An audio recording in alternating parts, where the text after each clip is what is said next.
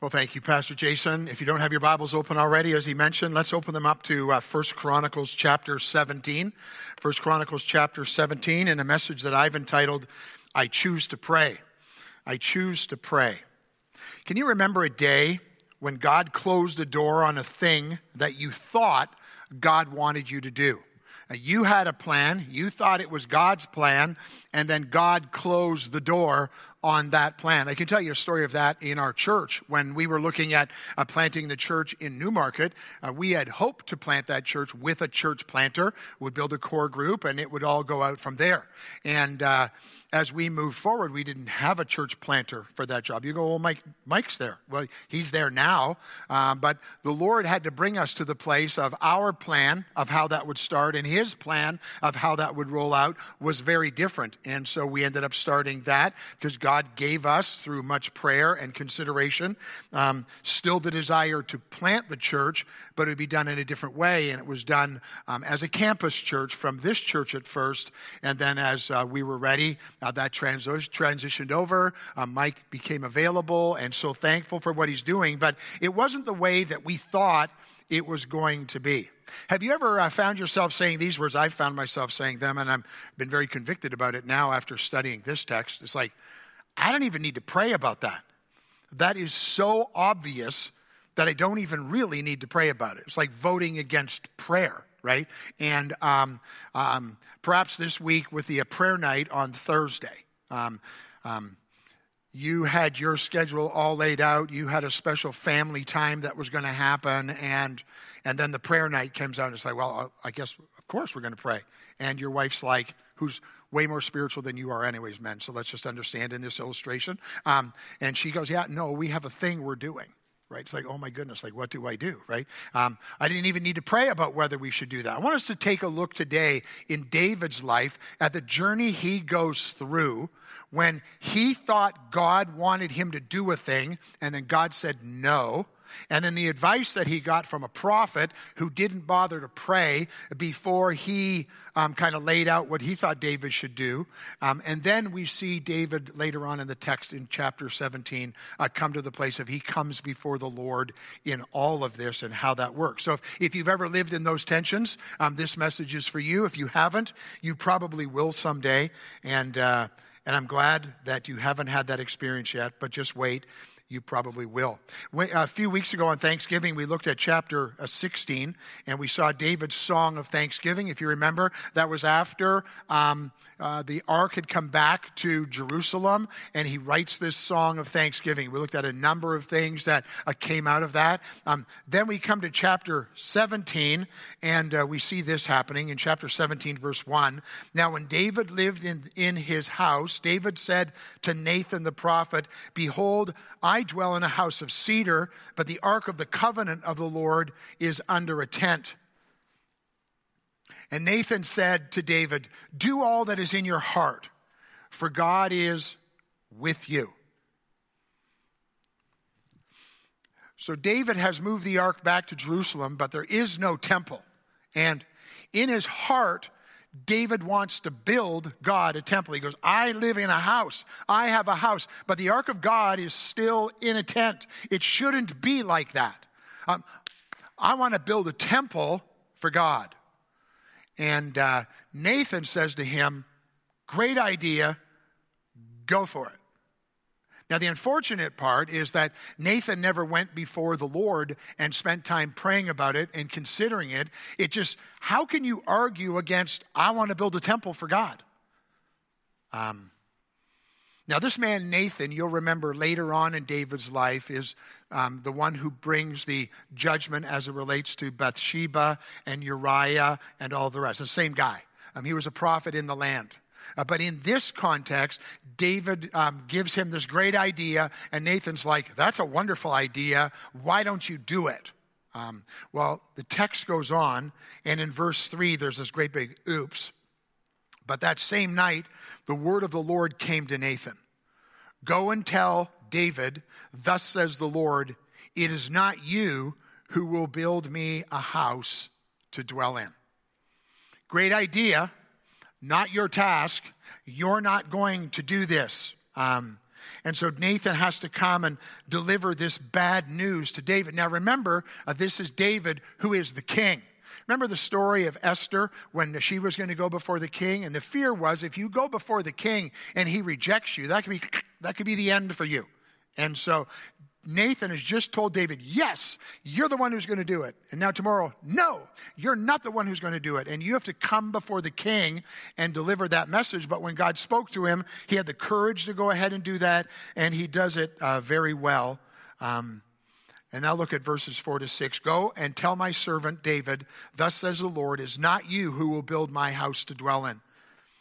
For I have not lived in a house since the day I brought up Israel to this day, but I have gone from tent to tent and from dwelling to dwelling.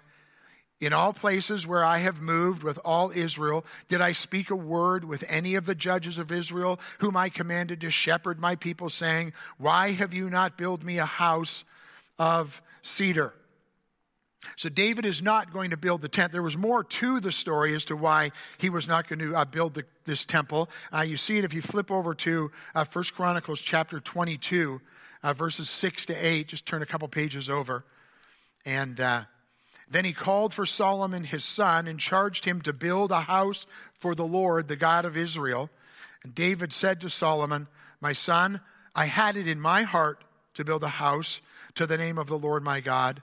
But the word of the Lord came to me, saying, you have shed much blood and have waged great wars. You shall not build a house to my name, because you have shed so much blood before me on the earth. And so that's the fuller understanding. Now we know why David isn't going to. Solomon is going to. And that even starts to come out even in our text. There's the bad news that you're not going to build the house.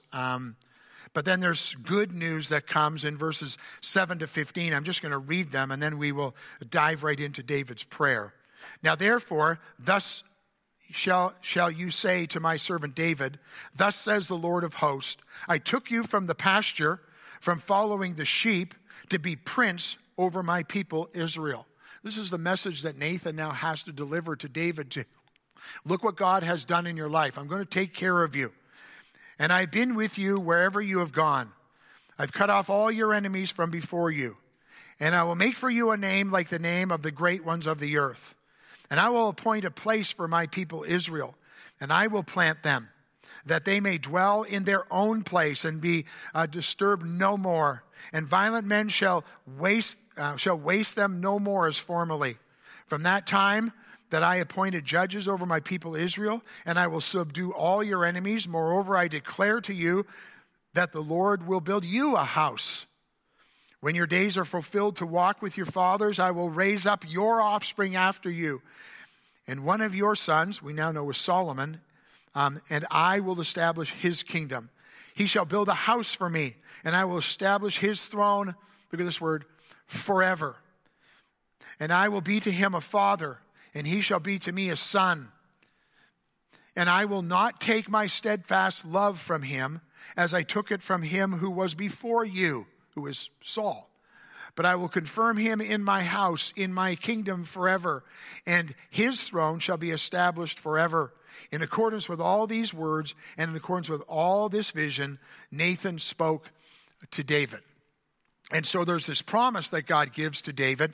David, despite all of your disappointment, despite the struggle, the temple will be built. Your son Solomon will build it. But then there's some inkling in this text, some pictures in this text, that what's going to happen through you is going to go on forever, which is interesting because we know that the line of Jesus runs right down through David, and God fulfilled that. And the forever part wasn't just going to be about a temple that was built in Jerusalem. It was going to be that the Son of Man was going to come, and Jesus Christ, through the line of David, would come and be our salvation and our Redeemer. Did David understand all that in 1 Chronicles 17? Obviously not, but we know it because we know the rest of the story.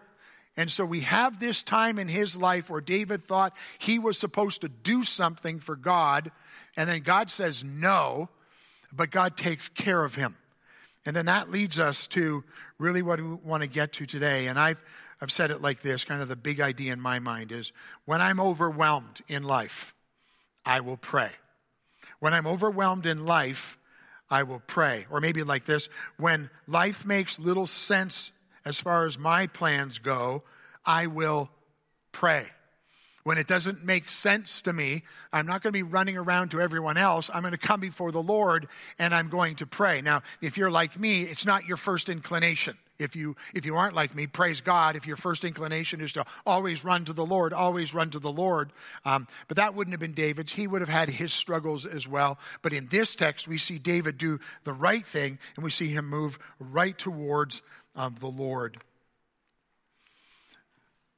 When we wanted to plant the church in Newmarket, we had a plan.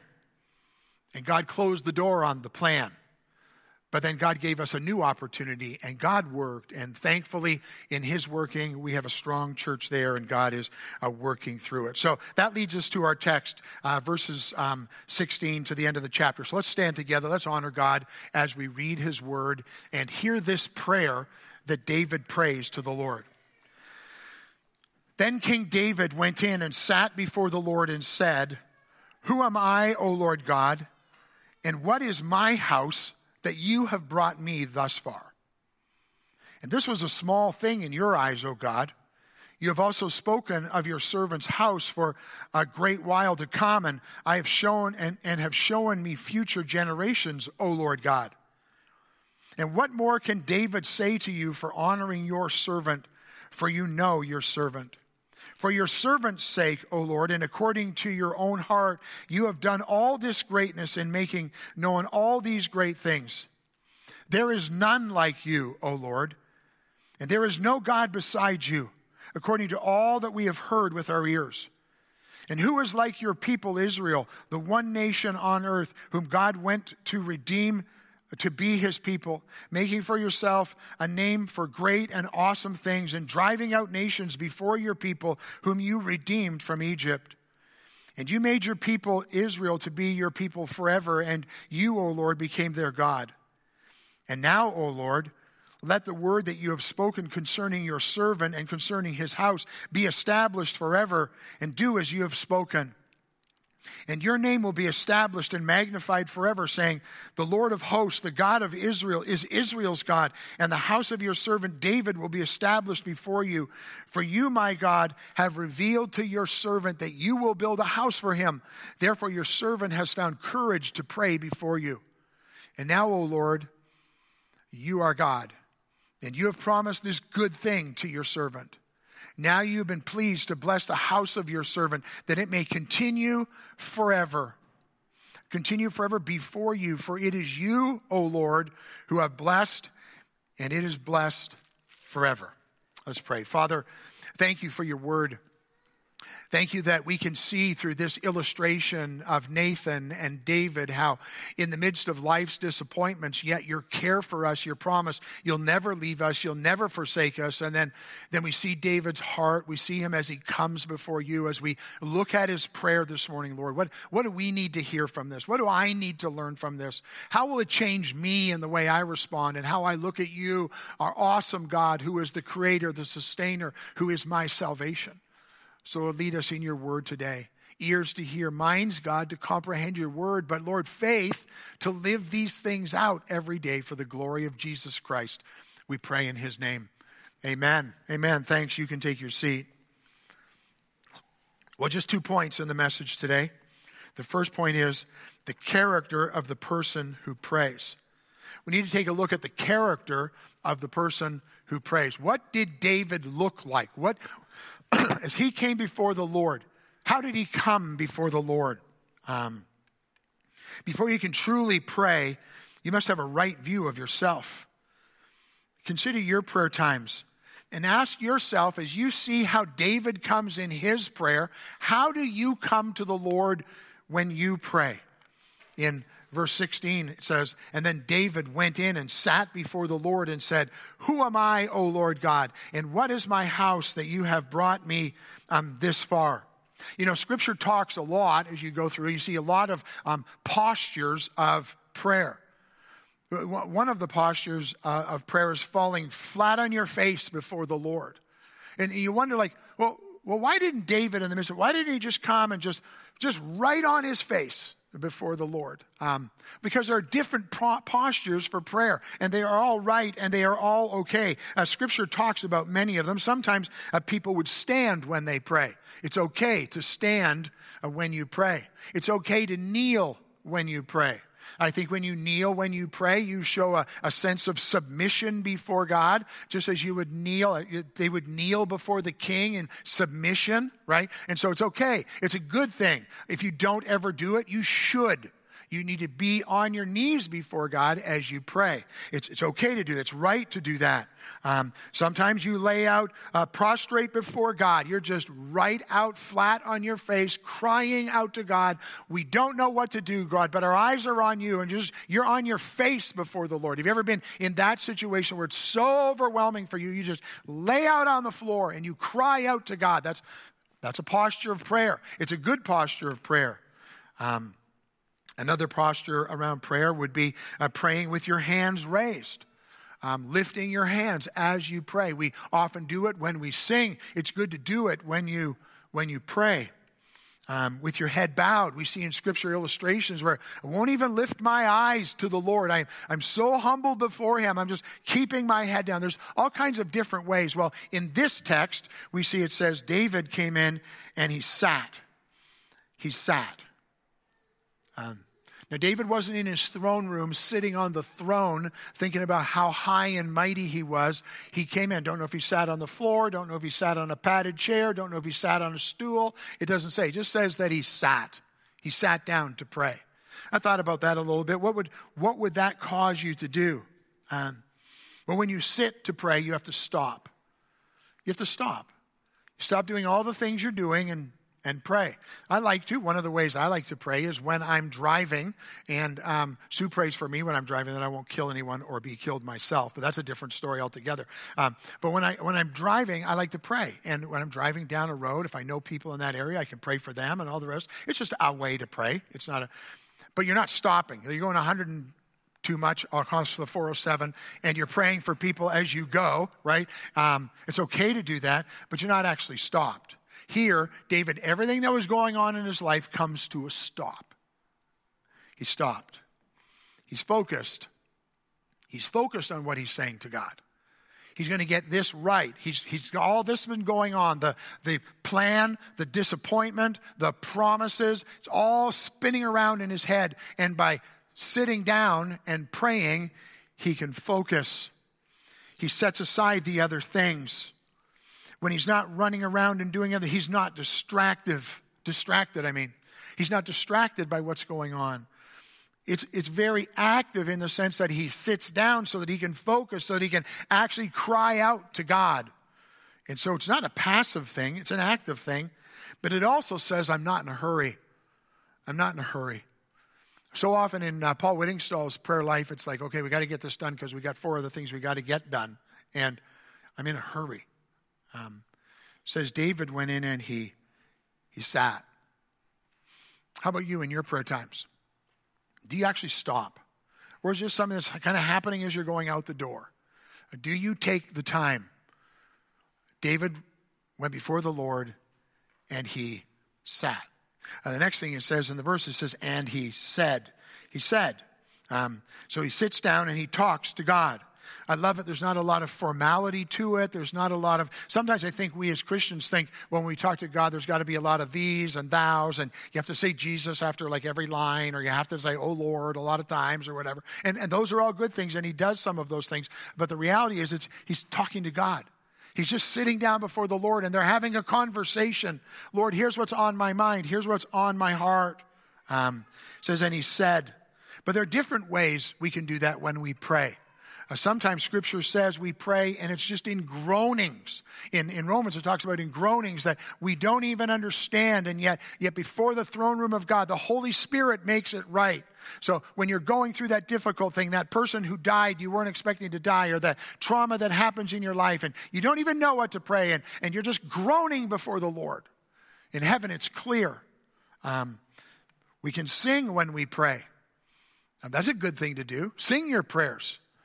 Sometimes you have a song that the Lord is using in your life, and sing along with it as your prayer to the Lord. You can sing. David did it a lot. We can be still when we pray. And silent is really what's going on. It's okay to be silent when we pray and allow God to speak to us when we are praying. But here, David speaks. So in the midst of the transition, in the midst of the struggle, in the midst of the trial, he comes in before God, he sits down, and he speaks. So what did he look like? Not physically what did he look like, but what did his heart look like? And I have two things I want you to see under this point. Two key ideas I want you to grasp about David as he comes before the Lord. The first one is, when you come in prayer, you come as a servant. When you come in prayer, you must come as a servant. 10 times in this text, he says, servant, servant, servant, servant, servant, your servant. 10 times. When a word is repeated 10 times in any text, you need to pay attention to it. Right? That just makes sense. I come as your servant. Now remember, David is the king. He is the top dog. There's nobody on top of him in the kingdom. And yet as he comes before God, he understands, God, I am your servant. I am your servant. And so the throne didn't mean anything to him at this point. He was a servant of the Most High God. We see that modeled by Jesus Christ for us. In Mark 10:45, for even the Son of Man came not to be served, but to serve, and to give his life as a ransom for many. Philippians 2:7, talking about Jesus, says, but he made himself nothing, taking the form of a servant and being formed in the likeness of men. So if you want a model for us to go after here, just look at Jesus Christ and how he came. He didn't come to be served, he came to serve. And as you come before the Lord God Almighty in prayer, you come as a servant. He is on the throne, you are not. You come to serve him. Jesus demonstrated that in his coming. Jesus demonstrated that when he gets on his knees, takes the towel, and he washes the disciples' feet, and Peter gets all bent out of shape about it. And Jesus came to serve. He understood that. And then Jesus ultimately served by going to a cross that he didn't deserve, to pay a price that was not caused by him. And so Jesus is our great illustration of a servant. When I come to God in prayer, may I never come thinking I am something and I've got all these rights that I come. The only reason I even can come before the Lord in any way is because of the finished work of Jesus Christ. So I come boldly to the Lord, but I come boldly because of what Jesus has done. And so David, as he comes to the Lord, comes before God, he cries out as a servant. The other thing that we see about him that's tied to it is you come in humility. You come before the Lord as a servant, you come in humility. Being humble is having a proper view of yourself. It's understanding who you are in light of who God is. If you were going to meet with the prime minister, you would come humbly because of his office and because of who he is. And that's the way you come. Whether you like him or not, that's the way you come. You come humbly before him. Well, how much more when we come before God, that we come humbly before him, especially when we don't know what to do. We come to the Lord with, okay, Lord, I'm coming to you because you are God, you are in heaven, I am not. I come to you humbly. A verse I've been using a lot the last few weeks is 1 Chronicles 7:14. If my people who are called by my name humble themselves and pray. You have to humble yourself to pray. Because prayer is admitting you can't solve the problems you have. Prayer is admitting I can't accomplish what needs to be accomplished. And I know the one who can, and he is God Almighty. And so you come humbly, called by my name, humble themselves and pray and seek my face and turn, that's repentance, from their wicked ways. Then I'll hear from heaven and I will forgive their sin and heal their land. You want God to hear your prayers? You come humbly to him, understanding who you are in light of how awesome he is. When we preached from Isaiah 6 a few weeks ago, I saw the Lord, right? Holy, holy, holy. What did it cause him to do? He humbled himself, flat on his face before the Lord, crying out to God. If you're going to come to God in prayer, you come humbly. 1 Peter 5:6, humble yourselves therefore under the mighty hand of God, so that at the proper time he may exalt you. Proverbs 11:2 says, when pride come, then comes disgrace, but with the humble is wisdom. James 4:10, humble yourselves before the Lord, and he will exalt you. David accepts God's no. You're not going to build the temple. That's not going to be your task. I'm going to take care of you. I've got promises for you, but this is the no. We always want God to say yes to our ideas and our dreams. We always want God to, okay, Lord, here's my plan, so I want you to put your stamp on it. I want you to approve it. I want you to say, okay, I guess that's the way it's going to be. And God's like, in heaven, he prayed it. I guess I'm going to have to do it. And David accepted God's no and trusted God for something greater. And God did do something greater. God built allowed Solomon to build an amazing temple to him. But ultimately, even greater than that, was the line through David to Jesus Christ, our Savior. And learning to say yes to God's no takes us to a place of God being able to do his work in his way, in what he wants to accomplish in us. So as God said no to you recently, something you thought was your thing, something you thought was the plan, and God said, nope. I've got something better for you. I've got something different for you. You're going to have to trust me in it. Maybe it's in a relationship, and you are heading into a relationship, and God has said, no, that's not what it's going to be. Maybe it was in a job opportunity, and then the Lord said, no.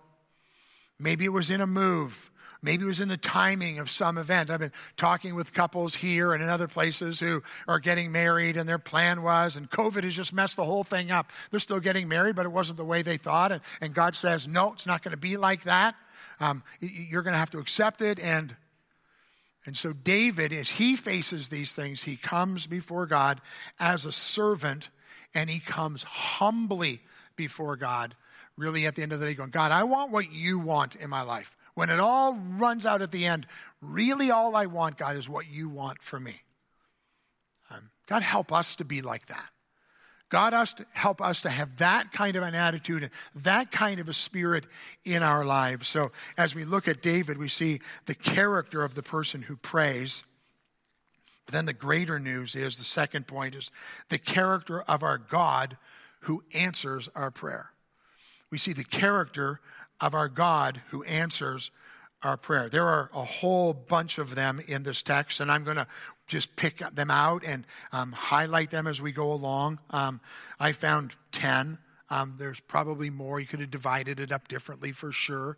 And I'm not going to spend a lot of time in each one of them. I just want you to see how David saw God in this, in light of who he was. Now he looks to see the character of our God who answers our prayer. Look down at verse 19. For your servant's sake, O Lord, and according to your own heart, you have done all this greatness in making known all these great things. I wrote this down. God is passionate for us. In his character, God is passionate for us. God has a heart for you.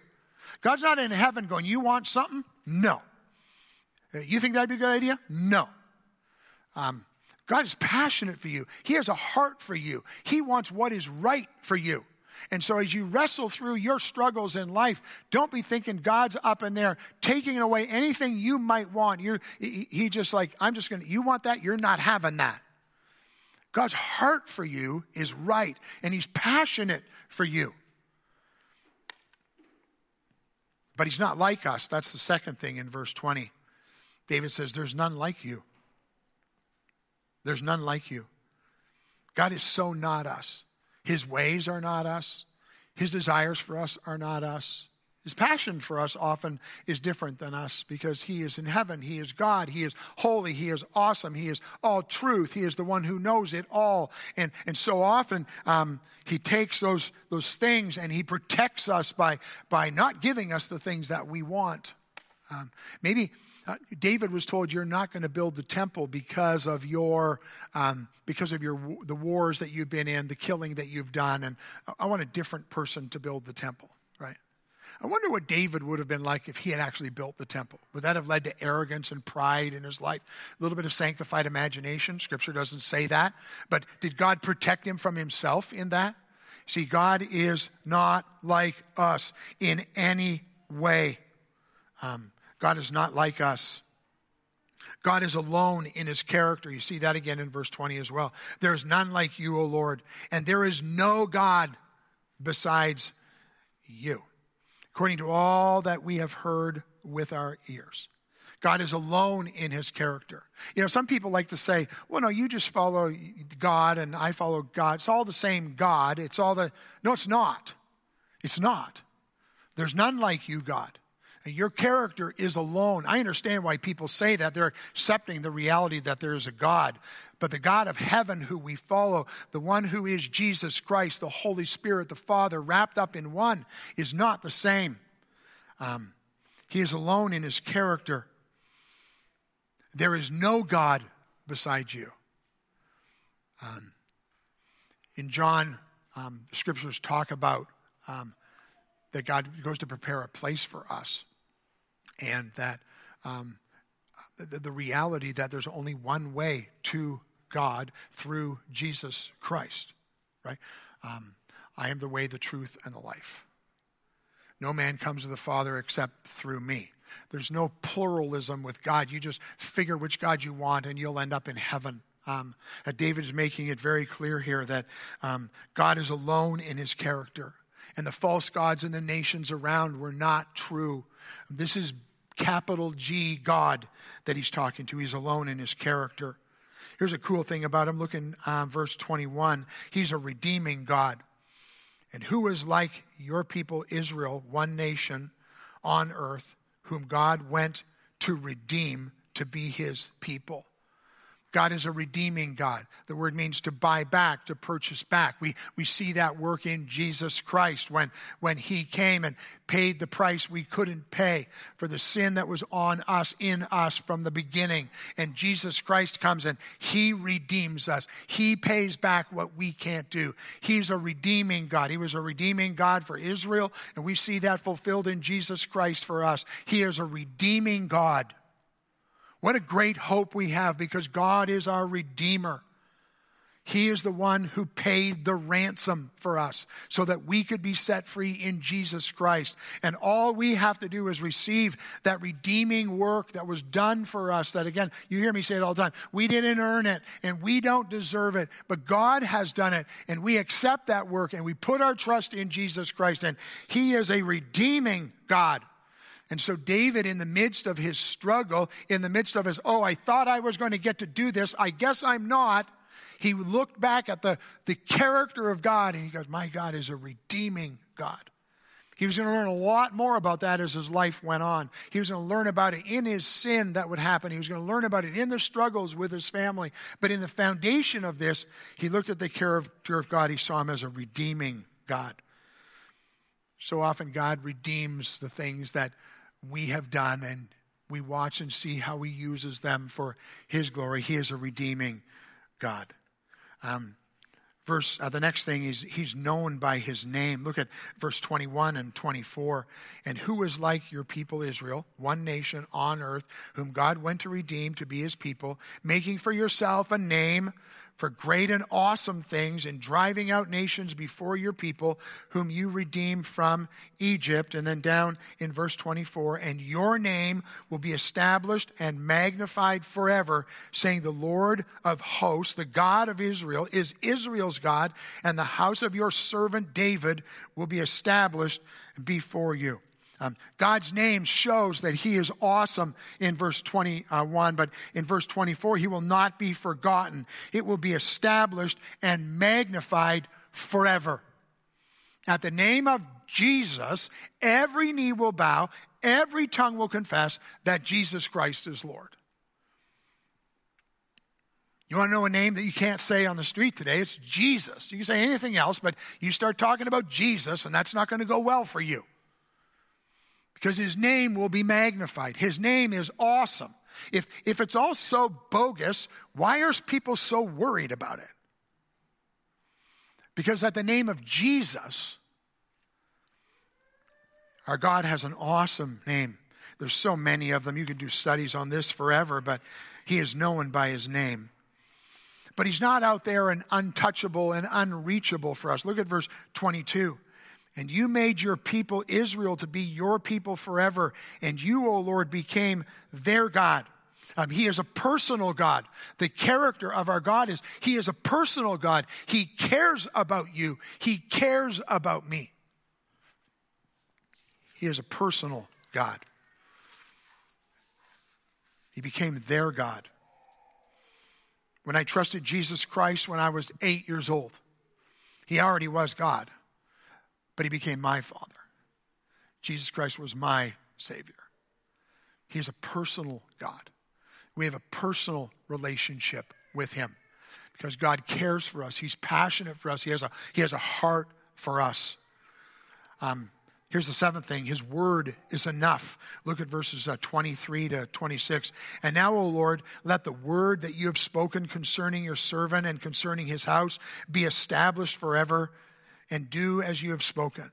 And your name will be established and magnified forever, says the Lord. The Lord of hosts, the God of Israel, is Israel's God, and the house of your servant will be established before you. For you, my God, have revealed to your servant that you will build a house for him. Therefore your servant has found courage to pray before you.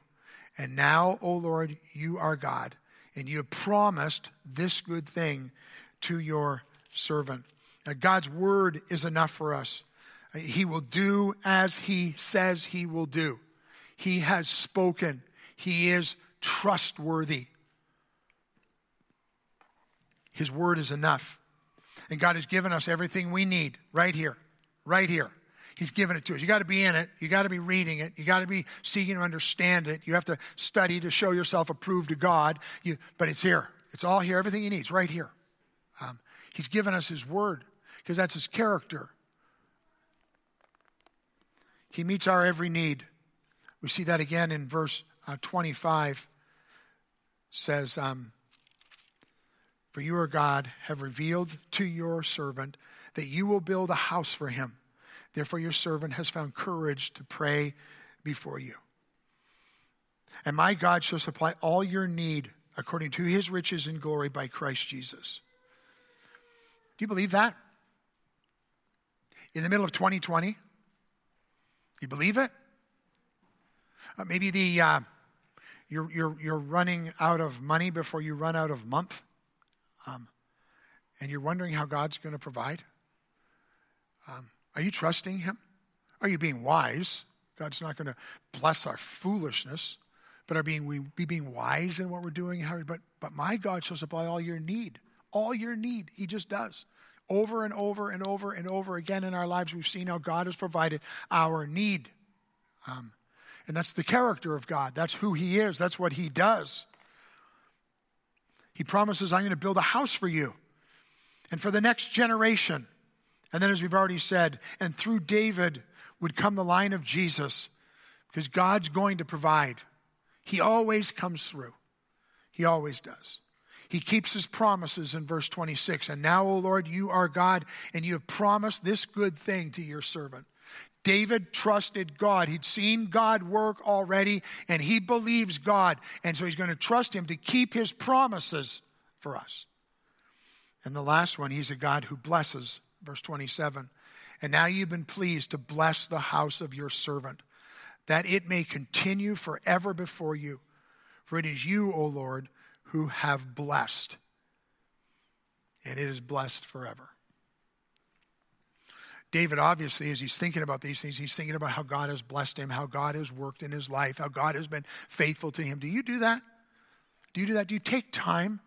In your prayer times, do you take time to think about the blessings and the working of God? It's interesting, as I was reading this prayer, now there are some things he kind of asks for, but he really doesn't it's not like me. It's like, okay, Lord, here I am. Now there's 25 things I need before I get back in the car and get driving down the road again, right? His prayer's not like that. His prayer's like, God, you have blessed me. Look at your character. Look at all these things you've done for me. And he's rejoicing and all that. Are we supposed to ask for things? Of course. Other scriptures talk about that. But I love that in this text, even the things he talks about are the things that God has already revealed. And he's just going to believe them. He's going to trust the Lord. And he knows that God is going to bless him. And he's thankful to God that his son will build the temple. He's thankful to God that he will provide a house for him.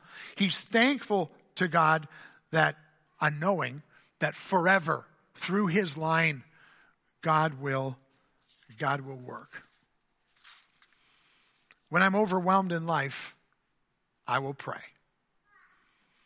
When I'm overwhelmed in life, I will pray.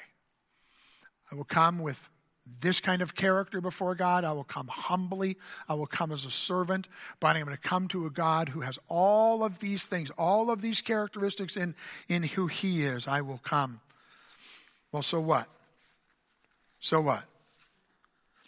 We receive and we believe based on our humility and servanthood before a God who is awesome in his character. And God does so many things for us. God promises to forgive our sins. If we confess our sin, he is faithful and just to forgive us our sin and cleanse us from all unrighteousness. He promises to give us peace. Peace I leave with you, John 14 says. My peace I give to you. Not as the world gives do I give to you. Let not your hearts be troubled, neither let them be afraid. God gives us peace. In Philippians 4:4-9, and the peace of God and the God of peace will be with you. He will guide us and teach us. Psalm 32:8, I will instruct you and teach you in a way you should go. I will counsel you with my eye upon you. He will grow us up and help us to grow. Philippians 1:6, and I am sure of this, that he who began a good work in you will bring it to completion at the day of Jesus Christ. And he will help you in your need. Hebrews 4:16, let us then with confidence draw near to the throne of grace, that we may receive mercy and find grace to help in time of need. Call to prayer. A call to a focus on who God is. A call to humbly come before him, to trust him and believe. Lord, help us as your church to do that more and more and more as we see the day of Jesus Christ coming. Let's pray. Father, thank you for your word. Thank you for this illustration of David's life. We know, God, we've read the rest of the story. We know he wasn't perfect. We know how he failed. And yet we know he was a man after your own heart. And we see in this text when he went through the thing he thought he was going to do and you said no, he still trusted you.